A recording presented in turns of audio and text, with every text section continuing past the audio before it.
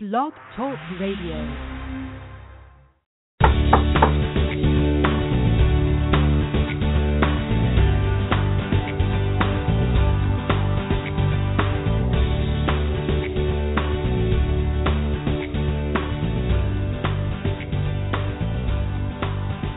My name is Nancy O'Keefe, and I'm your host for the next hour as we explore ways to increase your value in the marketplace. This is the inaugural show of When Opportunity Knocks, and I'd like to set the stage for what will be coming over the next 52 weeks and why you should tune in each week and listen. Something unprecedented is about to happen in the world that will be a game changer for women seeking career advancement and business opportunity. It's been called a major threat to the U.S. and world economies, and on many levels it is, but whenever there's a shift in life this large, there's also new opportunity that comes with it. Innovation, positive change. For those who can recognize it, seize it, and take action and advantage of it. It happened around the Industrial Revolution, 2 world wars, the dot-com era, and it's happening now in a much bigger way. In just 15 short years, all of the baby boomers will have passed the age of 65, and almost 25% of the American population will exit the workforce. Think about that for a minute. 1/4 of the workforce just gone. Many of those aging boomers hold management and leadership positions in business, industry, academia, and politics. And those are the very management and leadership positions so many women aspire to and so few have been able to achieve over the past decades.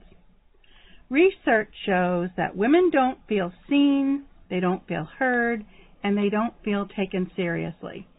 And there's been much said about the glass ceiling, equal pay for equal work, and although some progress has been made, I think most women would agree that we still have a long way to go. This life shift in our population is your opportunity to give flight to your career and business aspirations. Now, some will say no, the baby boomers will never retire. And it's true that baby boomers are staying in the workforce longer than the generation before them.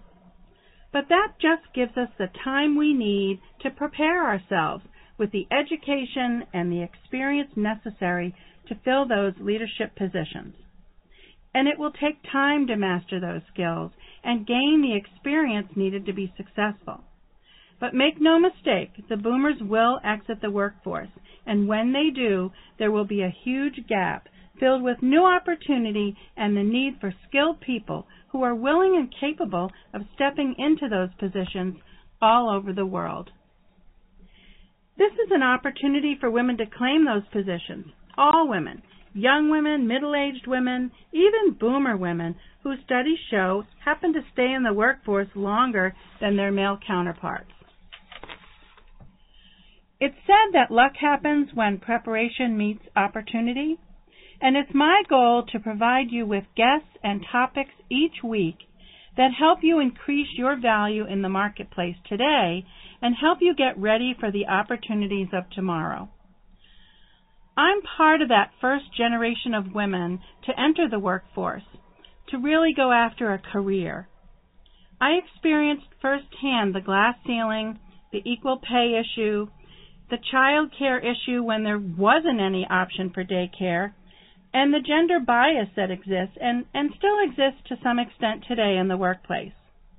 When I entered the workforce, women could easily become a secretary or a teacher or a nurse, but the options to move into other areas were few, and over the years, this has changed quite a bit, but we still have a long way to go. So what we're trying to accomplish here, and what I'm devoting my time and energy to, is to bring these guests and this information to you in a way that will help you prepare yourself.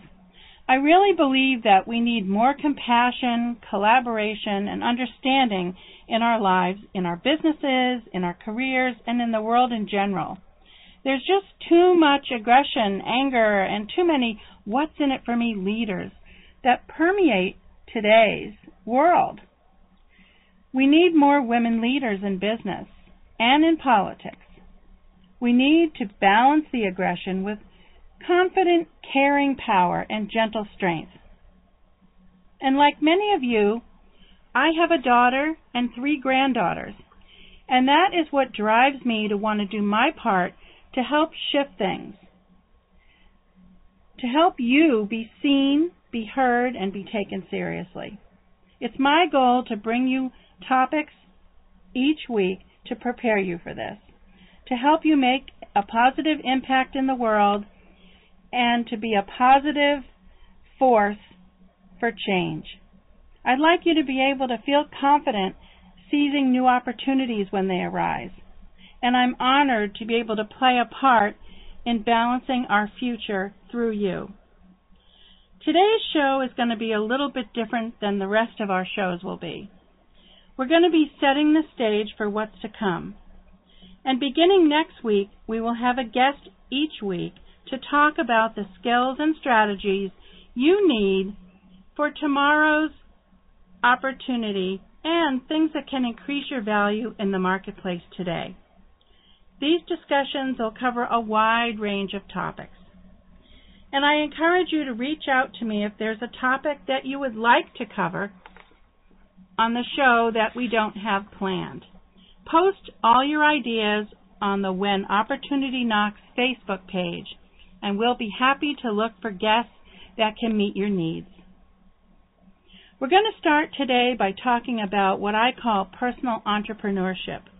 And whether you're a business owner or have a career working for someone else, the skills you need and the mindset you must have today is the same. We're going to identify some of those mindset issues, and over the coming weeks we'll be diving deeper into these with guest experts that you can learn and grow from. So the first one that I'd like to talk about is about vision. Having a vision for what you want and what you don't want, who you want to serve, what you enjoy doing, really understanding yourself and your clients. Understanding your client's pain and desire. So the 10 parts of personal entrepreneurship are about having a vision for your life. Having a vision for what you want to do, what you enjoy doing, who you want to serve in the work that you do, again, whether that's a career or a business that you own, what industry you want to work in. And number 2 is really understanding the client that you serve. Even if you work in an organization, you have an internal client. What's their pain and desire? And how can you bring your skills and knowledge and expertise to the table to match up with what they need? That's what makes you valuable. Number 3 is knowing your competition, keeping your pulse on the market. Twitter is a great research tool. If you're not using that, you can look for different hashtags around your industry or around your business or your competitors' names if you're a business owner, and really find out what's going on in the world. Keep abreast of that, because you'll need to adapt and change based on what the market needs are. Number 4 is recognizing opportunity and being able to respond to it quickly, being nimble, being able to come up with solutions that serve what's needed. That's how you keep yourself fresh, keep your skills fresh, so that you can be in a position to always be gainfully employed. The next one is marketing. You've got to be able to package up what you've got to offer, present it appropriately, know how to position it in the market, how to promote it, and how to price it. What's the value of what you do? What are you worth in the marketplace? What type of salary should you command? What you should be charging your clients? All of this are things that a business owner thinks of every day, and as a career person, you ought to be thinking about these things as well. Number 6 is keeping up with technology. making sure that your eyes are on the horizon about what's coming along. What might be the next piece of disruptive technology that will change the way we do things, the way we think about things? In the last 10 years, we've received lots of disruptive technologies in our world, and the world keeps changing faster and faster. Who would have imagined 10 or 15 years ago that we would carry an iPhone or an Android device in our pocket or our pocketbook, and it would be more powerful than the computers that we used in the 80s, or that the first PC that came out, more computing power than that had. And also keep your pulse on what else is changing beyond technology. What are the new norms? What's needed? There's a great little book, and if you haven't read it, I encourage you to. It's called Who Moved My Cheese? It's the story of two mice who leave their home and go out and find this big block of cheese every day so that they can have their breakfast. Well, one day they get there and the cheese is gone. And one of the mice doesn't want to adapt and change. He keeps going back to the same place, looking for the cheese. It's not there. You can imagine what happens to him over time. He starves to death. But the other mouse is a little more innovative. He goes around searching for a new piece of cheese, and he thrives. And that's a really good message for all of us to have, because the world we live in today changes faster than it has at any other period in our lifetime. You ought to be also using a management tool called the SWOT analysis on you, your skills, and how you're doing in terms of your business as well as your job. Understand your strengths, your weaknesses. Understand the external opportunities and threats. Doing that periodically for yourself will really help you keep it fresh and make sure you're always on the edge of what's needed. You don't want to be chasing opportunity, you want to be anticipating it. Finally, you need to understand numbers. I'm constantly surprised at how many small business owners cannot read a profit and loss statement. That's a skill that everybody who's in management needs to have. You need to understand what things cost. You need to be in a position to save your company money. You need to be thinking like an owner, because understanding what the competitors are doing, how they stack up, what the key performance indicators are in the business you're in, whether you own it or not, just makes you more valuable because you understand the business at a macro level, in addition to just the job you're doing. And finally, take initiative. Be an active part of change and creating solutions. Even if you work for someone else, they will appreciate an employee who thinks like a business owner. Thinking is the most valuable skill that you can have. Thinking and taking action, taking the initiative. Remember, your goal is to stay gainfully employed, whether that means bringing on a new client or getting a steady paycheck from a company every week. And in today's changing job landscape, you need the mindset that your business is you, that you are the product, that your skills, your experience, your knowledge, and you are in the business of promoting you. This is a little different than the conventional thinking about a job, but having been both an employer of 50 people and an employee and a solopreneur, I can tell you that as an employer, you want people who act like a business owner, thinks like a business owner, has the best interest of the business in mind, whether they're a partner in it or just an employee. Everyone is in sales. Everyone is in customer service. Everyone needs to be watching the expenses for profitability. It's a team effort, and everybody needs to be involved. So let's take a little break, and we'll be back shortly with the next segment, where we're going to talk about the 12 things that you might be doing as a woman to sabotage your success. We'll be right back. I'm looking for a certain kind of woman, and I think you know her. She's an entrepreneur that is highly connected, successful, significant in her own industry, and considered the go-to woman in her community. She's received so much from so many women in business, she's ready to give back to others on their journey, lifting as she climbs. Hi, this is Sandra Yancey, and I'm the founder and CEO of eWomen Network. I'm looking to connect with the woman I've just described who lives in your community so that we might have a conversation about how eWomen Network's proven success system can provide her a platform to elevate her success and ability to support women in business. Our international community of managing directors are influencing the speed of success for women in business around the world. If that sounds like something that you want to be part of or know someone we should talk with, send an email to managingdirector@ewomennetwork.com. That's managingdirector@ewomennetwork.com, and let's start the conversation.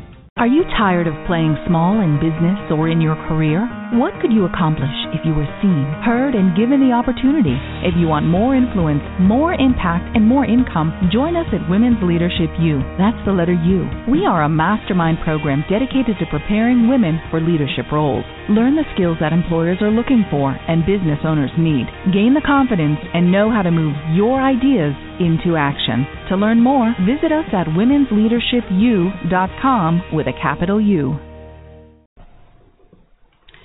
Welcome back to When Opportunity Knocks. We talked in the last segment before the commercial break about personal entrepreneurship and how in 15 short years the landscape for jobs is going to change dramatically as the baby boomers exit the workplace.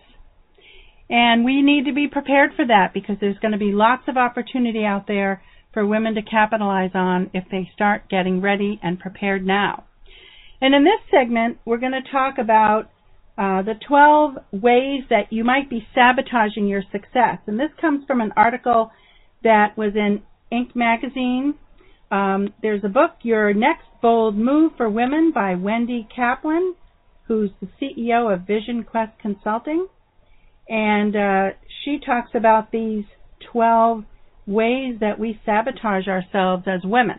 So let's take a look at these and examine them in a little bit more detail. And the first one is about using language that minimizes your impact. This is an interesting one because just by choosing different words, you can come across as more confident. And instead of saying things like, I believe, or I think, I feel, they recommend using words that have a more direct and assertive way of being. Stop trying to be polite and wishy-washy and really be confident. So instead, say things like, I'm confident that, or I'm expecting that, or I'm convinced this will happen. Another word they suggested eliminating from your written and verbal vocabulary is the word just, because when you say I just wanted to, it's really interjecting some weakness into your discussion. Also, asking questions, looking for validation or agreement is a weakened position. So asking people what they think at the end makes you look like you're unsure, according to the article. So you want to stay away from things like hoping to, would like to, and phrases like sorta like. Thinking about your language is hard when you're speaking, but when you're writing, that's a good place to start. You can reread an email before you hit the send button. Make sure you don't have anything in there that sounds weak or wishy-washy. And over time, if you do that with the written word, I venture to guess that you'll be improving the way you're verbalizing things as well. So stop using minimizing language. The second one they talk about in the article is apologizing. Oh gosh, how many of us do that? When you're defending yourself or explaining things in excruciating detail, it's an apology. An apology, by definition, is how you show remorse, acknowledge that you did something wrong, caused some hurt or pain for someone by your actions. And we don't want to apologize for everything we do. There's nothing wrong with us. We didn't do anything wrong. All it is a way of really expressing our unsureness, our lack of confidence, perhaps some self-esteem issues, or fear that we can't do something right or that it's not good enough. So don't use any apologizing type of language. The words "I'm sorry" should never be in your vocabulary unless, of course, you did something that warrants an apology. But they cite in the article that many times our voicemail, and I think I'm guilty of this, actually begins with, "I'm sorry, I'm not able to speak with you right now. Please leave a message." So stop apologizing. There's nothing wrong with you, and apologizing is asking for permission before acting. It's a confidence issue, and you don't want to be in a position where you're looking always to either get validation or you're appearing indecisive. You know, if you make a decision, there are very few decisions that are completely irreversible. Unless you're doing brain surgery or cardiac surgery or something that's a life or death situation, then you're really not going to ever be in a position where you can't change your mind about something. And you'll want to be in a place where you can make a decision, stick by it. If it doesn't work, then you simply make another decision. And that's perfectly fine. So number 4 is waiting until we're experts before taking on a new role. I love this one. I think perfectionism might go along with this as well. But when we do that, we're always chasing the opportunity instead of leading. We're lagging behind instead of getting out in front of it and anticipating. I have a coach I work with who has a great saying. I love it. She says, to a 3rd grader, a 4th grader is a god. I just love that. You don't have to know everything. You have to know where to find the answers, which is easy today with all the research tools we have, and you have to stay 1 or 2 steps in front of your coworkers or your boss or your clients if you own a business. But you don't have to know everything before you can jump in and do it. Having that mindset will cause you to miss a lot of opportunity because you'll be in a place where you're always chasing it. Oh, that's a good opportunity. Let me run out and learn more about it so I can get involved. And that boat will have sailed by the time you get up to speed. So jump in. Don't let fear stop you. You can do it. Have some confidence. And remember, to a 3rd grader, a 4th grader is a god. Number 5 is focusing on cooperation rather than competition. Cooperation is great, and frankly, we need more of it. So is collaboration, but not at the exclusion of competition. There are lots of places where you need to be in a position to compete. And as Kaplan says in her article, corporate America has a hierarchical structure, and it isn't set up for collaboration. It's really set up based on competition. So you need to be comfortable competing, and you need to be self-assured enough to make sure that you are a formidable opponent. Number 6, questioning ourselves.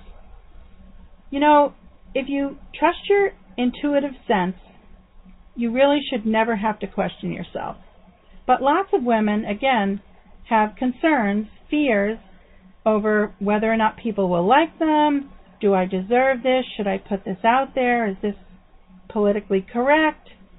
And all of this kind of questioning about whether we're good enough, big enough, smart enough, whatever you're questioning yourself about, really is limiting. It can paralyze you, so you end up doing nothing. And again, missed opportunities out of fear. Number 7 is not setting clear goals. And I think that also includes specific goals. Women are very good at having goals for everyone else. We know exactly what we expect of our kids, our husband, our friends, our family, but we don't always put our own needs in the same category. And not knowing what you want is really a problem. We're very adaptive as human beings. When we're in a situation that isn't our favorite, it's not really getting us what we want, because we're flexible and adaptable, we're able to put up with things. We're able to live with the constraints that we have. And I think women are especially guilty of this. But what do you want? It's okay to want things. As a matter of fact, wanting fuels a strong enough desire to fuel your ambition. So having goals and wanting things, even material things, is a good thing, not a bad thing. Number 8 is only setting goals you know you can reach. Playing small, playing safe.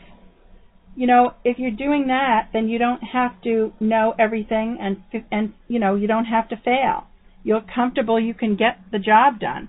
But you need to have some stretch goals. You need to be a little uncomfortable.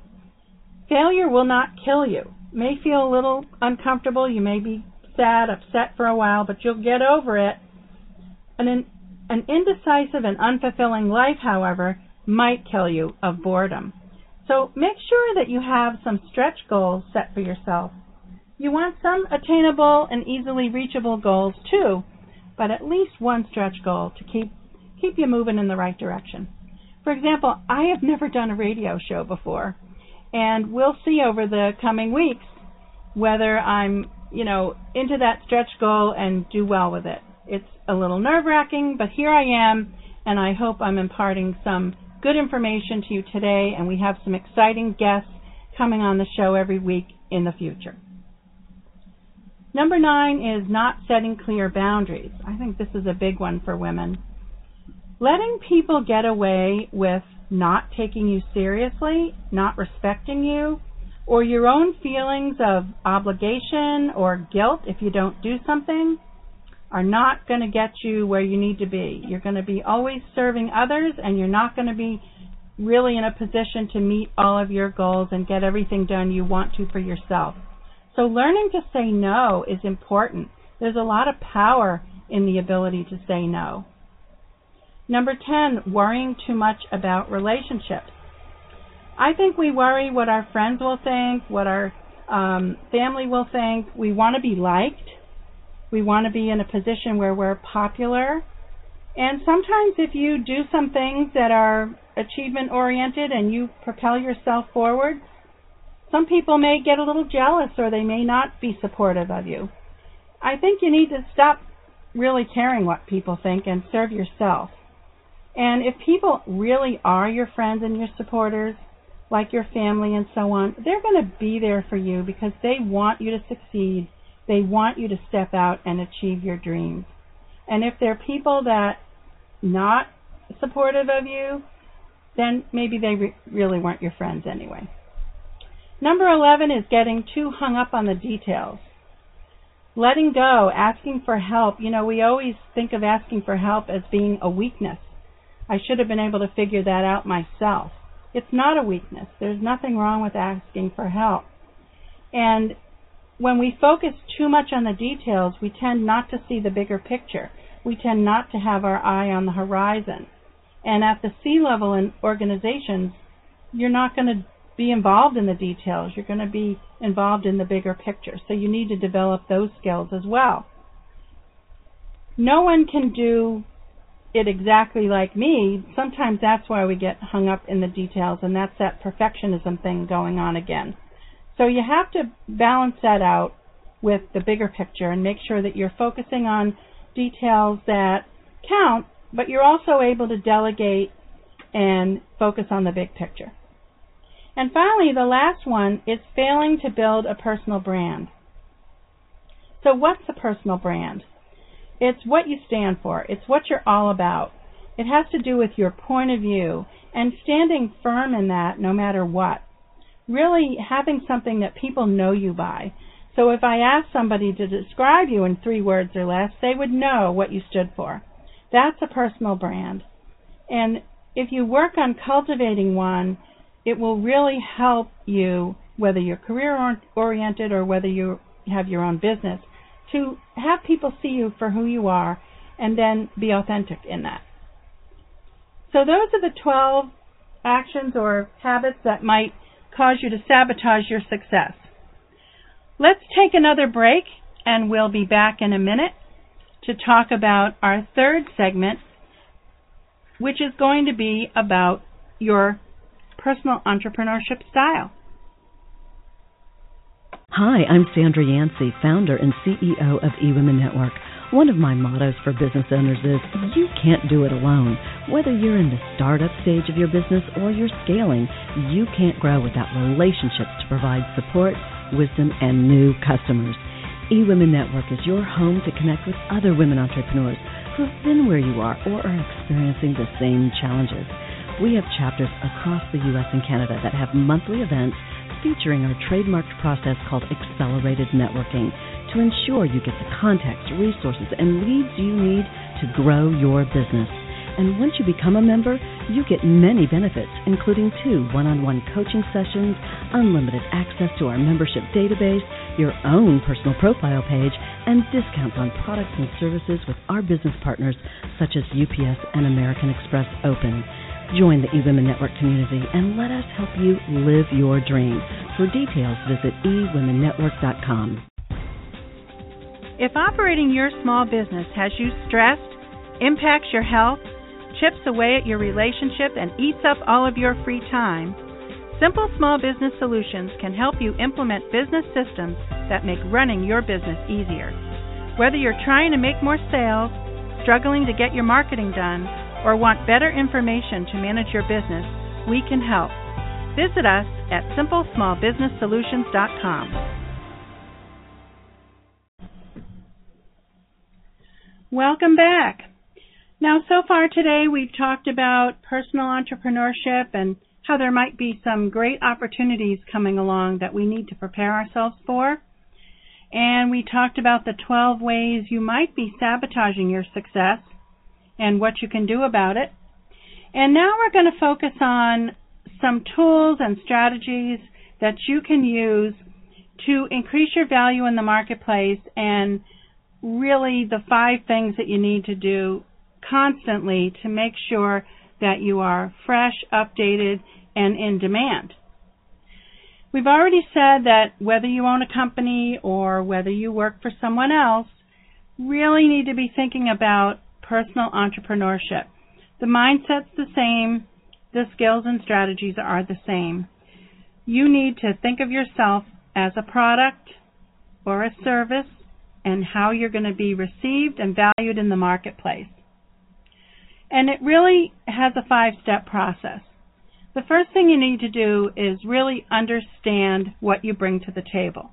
And we'll talk about that in a lot more detail in just a minute. You also need to think of yourself as a product, as I mentioned, and think about how you repackage yourself, what you can be talking about in terms of what you bring in the way of solutions and skills to the table, so that you can meet individual needs depending on the situation you're looking at. And then we're going to talk a little bit about how you match what you bring to the needs out there, some tools that you can use to do that, and how you figure out what it's all worth. So you know what salary you should be getting, or you know what you should be charging as a business owner. We're going to talk, number 4, about assessing fit. You want to be spending time doing things you enjoy doing. And in order to do that, you need a way to look at who you are, what you bring to the table, and measure that against where you're deciding to work or what you're looking at in terms of an opportunity or a client. And you want to make sure there's a good fit and you're not setting yourself up for mission impossible. And finally, you need to market yourself. And you need to be marketing yourself continually, even if you have a job that you're happy with, because you just never know what the future might bring. So let's dive into these a little bit deeper, and we'll start with understanding yourself and understanding what you bring to the table. You want to look at several things when you're talking about your whole suite of what you bring. The first thing is your personality.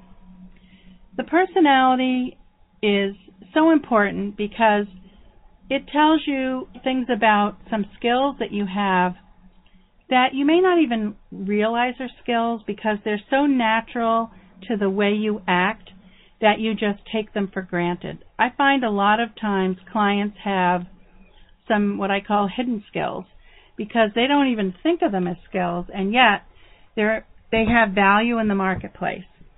So you need to understand what is really just such a part of you that you don't even think twice about it, and yet it brings a lot of value. So let me give you an example.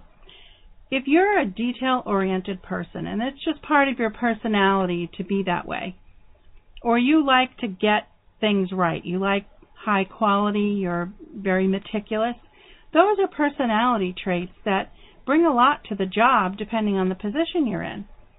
So recognizing those and making sure you're leveraging those strengths is extremely important and often overlooked. I use what I call, what I've developed actually, it's called a personal power profile to help pull all this together. And I've put a couple of little exercises out on the Facebook page for When Opportunity Knocks that you can grab for free to look at some of this for yourself and, play around with it. So I encourage you to go out there and do that. It's in the About section, and you'll see the link to get those. And again, they're free, so please enjoy and have fun with it with my compliments. The second thing that we look at are your skills. That's a pretty obvious one. But there are really 3 types of skills. And one of them is personality, which we've just talked about. Another one is your knowledge. And the third is your transferable skills. The things that you really can do from job to job, or from opportunity to opportunity, or from client to client. For example, if you know how to create a budget, that's a transferable skill because you can create a budget for any organization or for a volunteer group that you belong to or for your household. So those are the kinds of transferable skills that we talk about. They're usually skills that are represented by verbs. And very often if you look at your resume, they'll be the words that start the bullet points in your resume, like managed or budgeted or hired, those kinds of skills. Your knowledge-based skills are the formal learning that you get. Now, let me just clarify that a little bit, because it's formal learning that you can obtain through your paid position, workshops, through a college education, seminars, but it can also be learning that you've done on your own through self-study, and it can be things that you've picked up and learned how to do through hobbies, through volunteer organizations you belong to. And oftentimes we look at our knowledge and we forget those things. So it's important to make sure you take complete stock of what you know, because you'll be surprised at how much is there. And we've already talked about personality. So those are the 3 types of skills. Now, one of the most important things that you need to get a sense of, and this is one of the exercises out on the Facebook page, are your values. Values are the key to happiness, really. In your work environment, whether you own your own company or whether you are working for someone else, your values dictate how satisfied you're going to be in your position. If your values aren't honored or your values are tromped on in some way, you're going to come home at the end of the day and feel pretty miserable about what you're doing for work.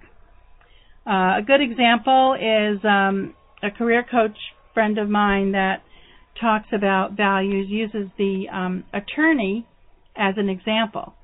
So if you're an attorney who's a litigator, you're on the side of the prosecuting attorney, and you're not feeling fulfilled because one of your values is helping others, a simple switch to a different type of law, perhaps representing the defendant instead of being the prosecutor, might help to honor that value of helping people.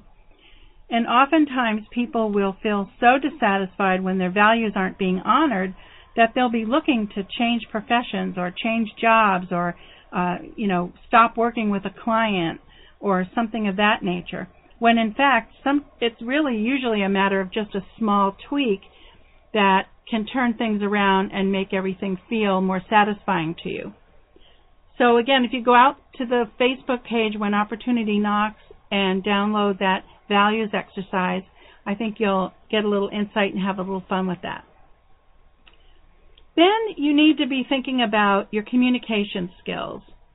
And communication, as you know, is verbal, written, and it's also nonverbal communication. How are you communicating to people? If you're the type of person who's an open book, and you're trying to be upbeat, you're saying real positive things, but you're slouched and you're, not looking too excited, people are going to read those cues. It's amazing how little we depend on the verbal communication and how much we look at facial recognition, eye contact, and the body language that we portray with the rest of our body. So be cognizant of your message in terms of your communication, in terms of both your physical presence and also your words. We're actually going to have a speaker coming up in a couple of weeks that's going to talk about presence and some of that, so I think you'll find that interesting. We also need to be looking at other people and what I call reading other people's body language. Your intuition is very good if you tap into it and allow yourself to get the cues that other people are giving off. Often, especially in the world today, we're in such a rush to get everything done, and if you tend to be an action-oriented, extroverted kind of person, you may be thinking about what you're going to say next and not really paying attention to the cues that you're getting from the person that you're speaking with. So that's something to really watch. Listening is such an important skill, and the higher you want to go in the corporation, in a corporate ladder, or up to the C-level of your own organization, the more important communication skills become. So that's something we're going to talk about. We have a couple of guests that'll be coming up talking about communication skills. Another one is your emotional intelligence. So we talk about your IQ, your intellectual intelligence, but of late there's been a lot of work done around emotional intelligence, and that's really your ability to handle situations with empathy and compassion, and how to keep your feelings in control, respect the feelings of others, really work with people on a level where you're communicating well without having the drama or the freakouts or whatever else might occur. And that is something that we'll talk about in the future as well. So those are the key pieces of understanding yourself. And the reason that we spend time on figuring all of this out is because when you develop that profile of yourself, or you think about the things that matter to you and how you are, and you're honest with yourself about those things, you really develop the ability to match who you are up with the clients you work with and the opportunities that come your way, so you know if you're going to be doing things that are a good fit, things that you would enjoy. We spend a lot of time at work. When I started out working, we worked about a 35 or a 37.5-hour work week. It's not unusual now for people to be working 50, 55 hours. So you really better like what you're doing. You better have people you're working with that you enjoy being with, because it makes for an awfully long and miserable day if you don't. And all of these things are tools you can use to help measure yourself against where you are and what you're doing. If you're feeling dissatisfied, or before you take the next opportunity, taking a look at whether or not it fits your personality and your strengths, your skills, and what you like to do, not just what you can do, is important before you take the step. And let me just talk a little bit about the difference between what we can do and what we like to do.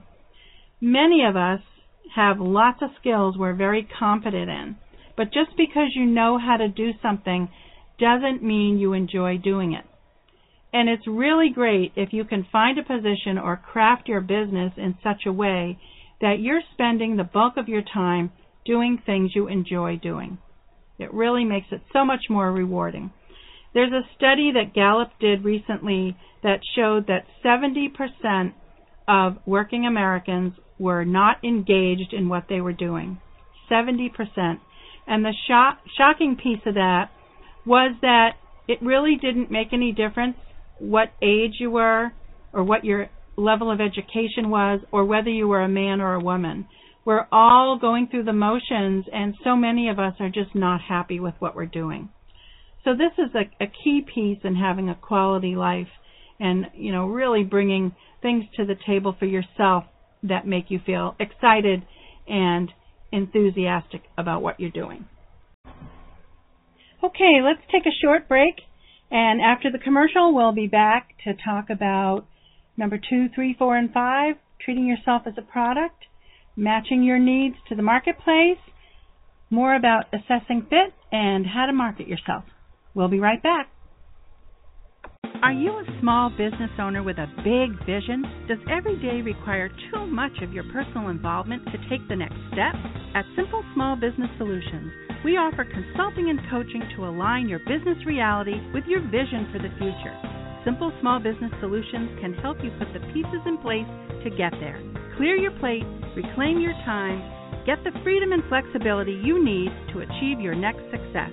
Contact us at simplesmallbusinesssolutions.com.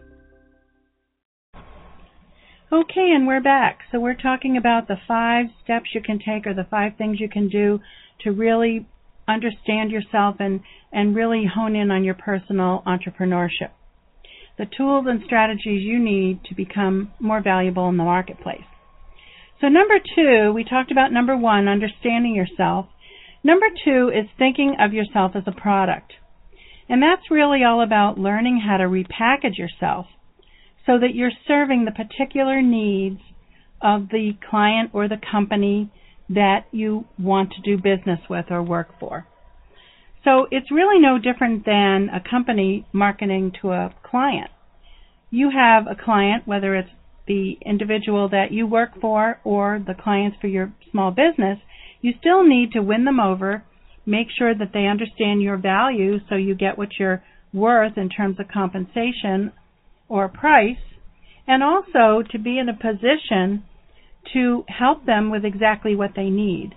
This is the piece of understanding yourself that really gets you the most value, because it helps you hone in on exactly what the needs are, and then you can talk about how you fill them exactly. And you need to be talking about things like features and benefits and results. Now, if we think about the person who works for someone else and has a resume, and we talked about those bullets, oftentimes the benefits of what you do and the results, that's where you find them, in the bullets. People are very good about talking in terms of what they've done, but not often very good about putting in the results that came from it.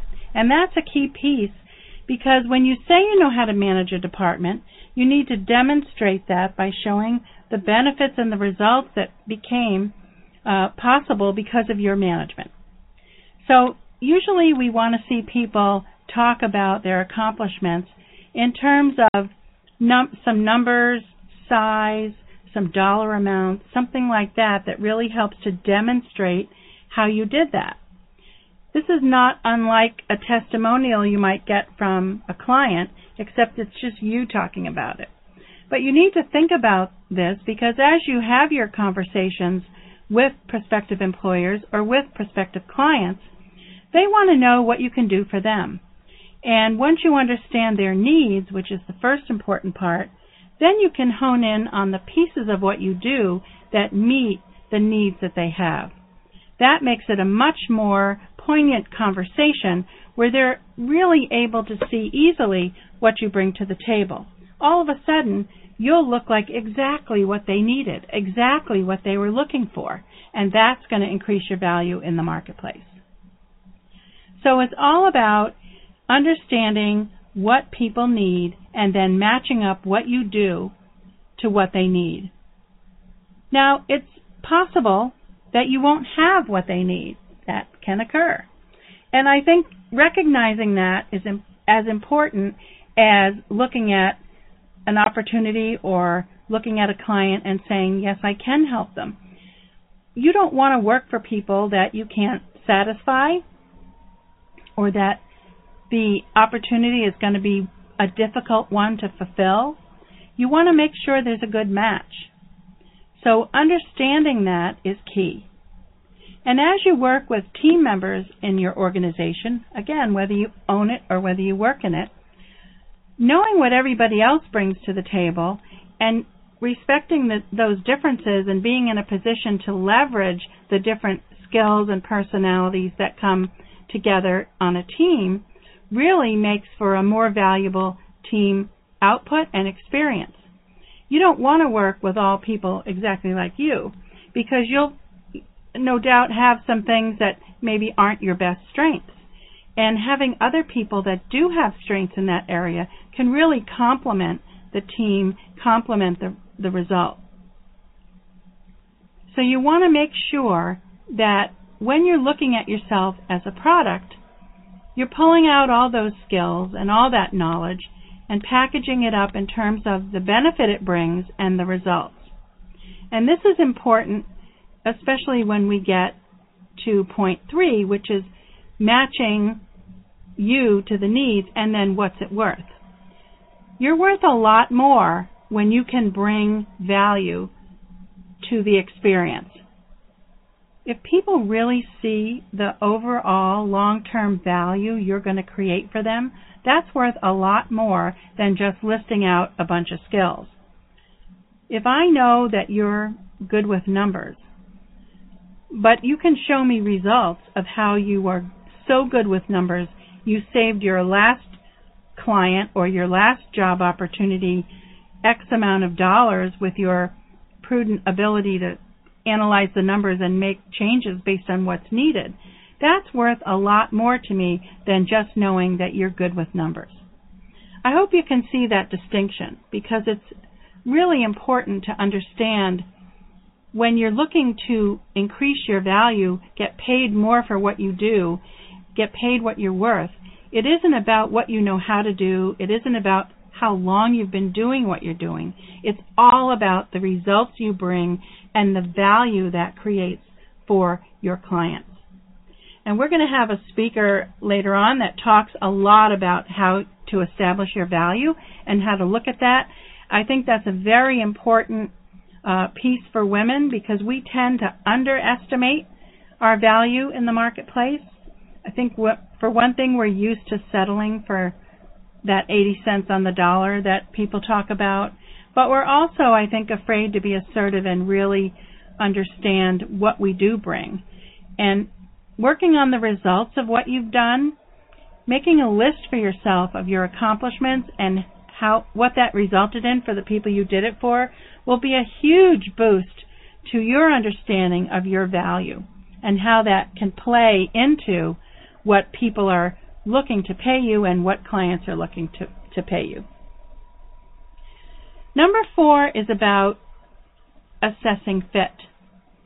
And again, you want good fit, not mission impossible. Values are an important part of establishing a culture. And every organization has a culture, and you want to make sure that your values are in alignment with the culture's values. That's how you know that you're going to be in a place where you'll find people you enjoy working with, you'll have work you enjoy doing, the policies will be policies that you can buy into, that you'll feel good about. It'll just be a much better fit for you if your values match up. I actually was doing some consulting in an insurance company, and I was really struck when we entered the office as to the layout and the seating arrangement of the people in the organization. When you're working with insurance, you would think that underwriters would be the valuable commodity. They're the ones that really help determine whether the company is profitable or not by the decisions they make. And yet, all the window offices were held by people that were in IT, and the underwriters were relegated to the center of the room where there were no windows and they just had cubes instead of offices. Interesting. You can tell a lot about the culture by just looking around and seeing what's going on. Let's move on to number 5, which is marketing. Now, marketing is very important whether you're an employee or whether you are an employer. And I keep saying that, but I can't stress it enough. You need to develop a an effective network so that you can do a lot of connecting. You need to have a good message so that people understand what you bring to the table. And you need to ask for opportunity. And a lot of times I hear from women that, well, there are no opportunities. I get passed by, other people get all the opportunities. But really, it's up to you to make your own opportunities and to ask for them. And we'll get into a lot more of that as the weeks progress. So what do you have to work with to accomplish the 3 things you need to do, which is connecting, having a good message, and asking people to work with you? If you're an employee, you have a resume. You have some kind of a vehicle that you send with the resume, whether it's a cover letter or an introductory piece you do on an online website or an email.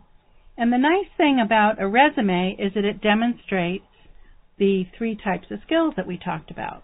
Your knowledge, down usually in the education section, your transferable skills in the bullets, and if you write them correctly, you've got your results in there that demonstrate how you use those skills and what advantage you brought to the table using them. And your personality is a little bit harder to ascertain from the resume because we are used to a standardized format for that. So that's the place that you really need to make sure you use your cover letter and any emails that you send, any telephone conversations that you have to set up interviews or that sort of thing. You need to be sure that your voice and your personality comes through. If you're detail-oriented, make sure all the T's are crossed, the I's are dotted, and people realize you're doing that. If you're gregarious and outward, facing, very happy and a people person, you need to show that. So it's all about demonstrating the aspects of your personality that are what your prospective employer are looking for. It's no different if you're wooing a client as a business person. You may not have a resume or a cover letter, but you'll have a proposal and some series of emails or telephone conversations. And you really want to accomplish the same thing. You want to be in a position to help them understand what skills you bring to the table, what results you generate, and what personality type you have, how you're going to be to work with, so they can assess your fit. So these are the important marketing pieces that you need to communicate. Beyond that, you need to know what you stand for, and your message needs to include that. Remember, people buy people. They don't really buy products. People want to do business with other people that they know and like and trust. So you want to be in a position to let people know a little bit about you on a deeper level. They want to understand you to really decide whether or not they like what you stand for and they're going to enjoy working with you. And the guest that we're going to have coming up next week is going to talk a lot about your message about yourself. And we'll be covering that in a variety of ways over the coming weeks because it's very, very important. Now, I'm sure everybody's heard about the elevator pitch. And if you're going to a networking event, you do have to know what to say.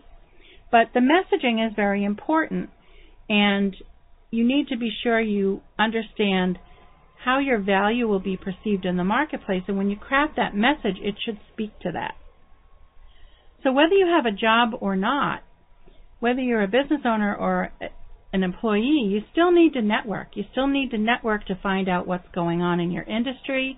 You still need to network to meet potential clients. Remember, everybody is in sales. You need to network for your next opportunity. You need to be out there so that should anything happen to your position or should you decide that a move is in order to further your career, you've got a well-established network to work in. Well, that wraps up our show for this week. I want to thank you for spending the last hour with me. I hope you found the information helpful. Next week, we'll begin our series of guest interviews. I hope you'll tune in next Monday at noon and hear what our guests have to say about increasing your value in the marketplace. This is the EWN Radio Network.